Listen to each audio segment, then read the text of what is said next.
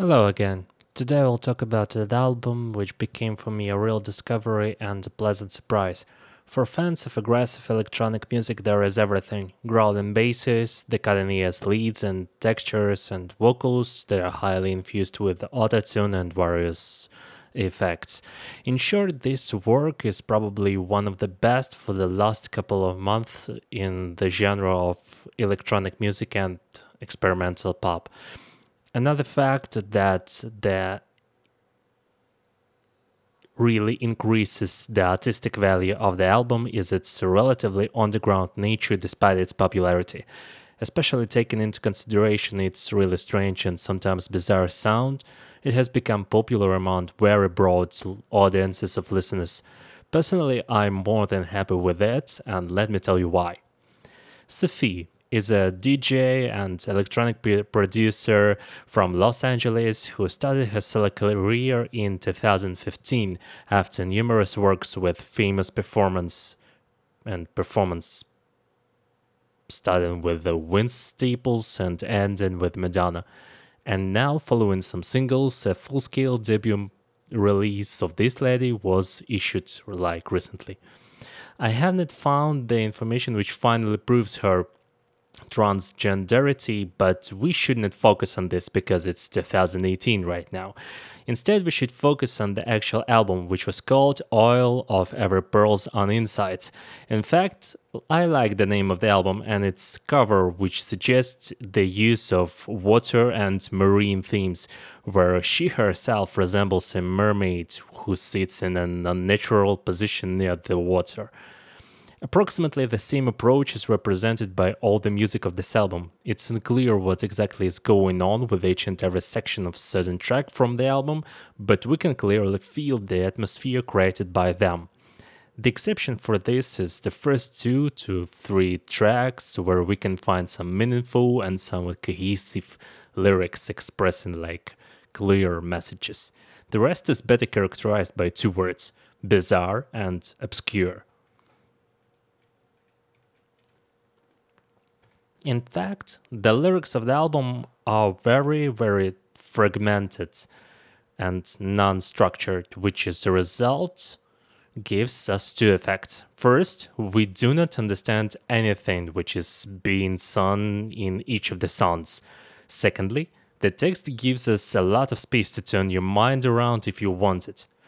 Anyway, the text of this album follows a clear EDM approach. In the center of the tracks, there is some purely musical content, and the lyrics rather serves as some form of hooks or structural delimiters or something like this.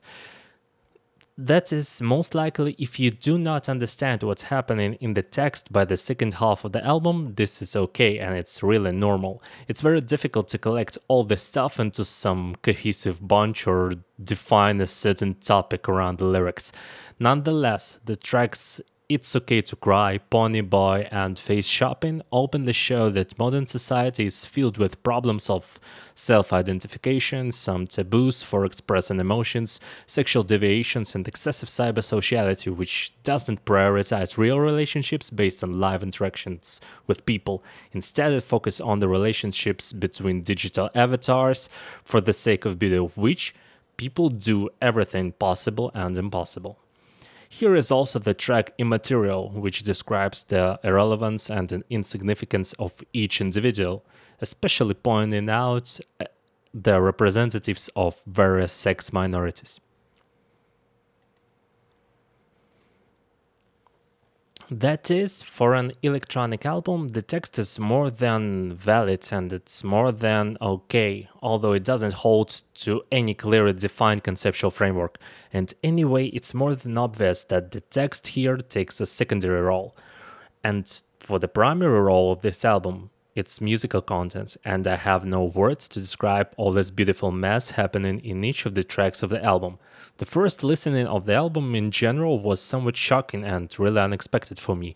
That's because the track that opens the album, It's Okay to Cry, sounds like an ordinary ambient slash house track from your favorite DJs.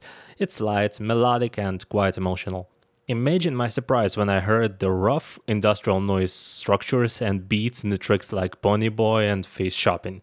Then, of course, the level of the aggressiveness of the music drops until the final track, Whole New World, which sounds like really very similar to The Girls from The Prodigy, which contain this constant repetition of the words Whole New World, and approximately 70-80% of similar rhythmic and melody is inspired by the respective track of The Prodigy.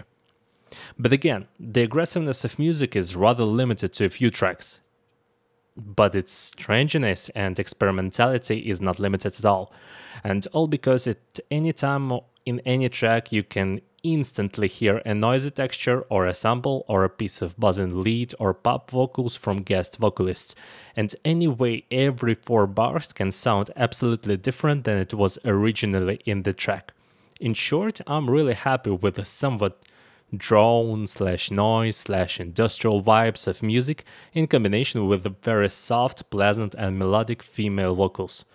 That is probably one of the most distinctive experimental pop electronic releases, which is much more listenable and enjoyable despite its really surreal style. In short, it won't be an easy listening for the first timer, but it's highly rewarding nonetheless. That's why I give it 4.5 out of 5. That's it for today. Thanks for listening, and you'll hear me next time. Goodbye.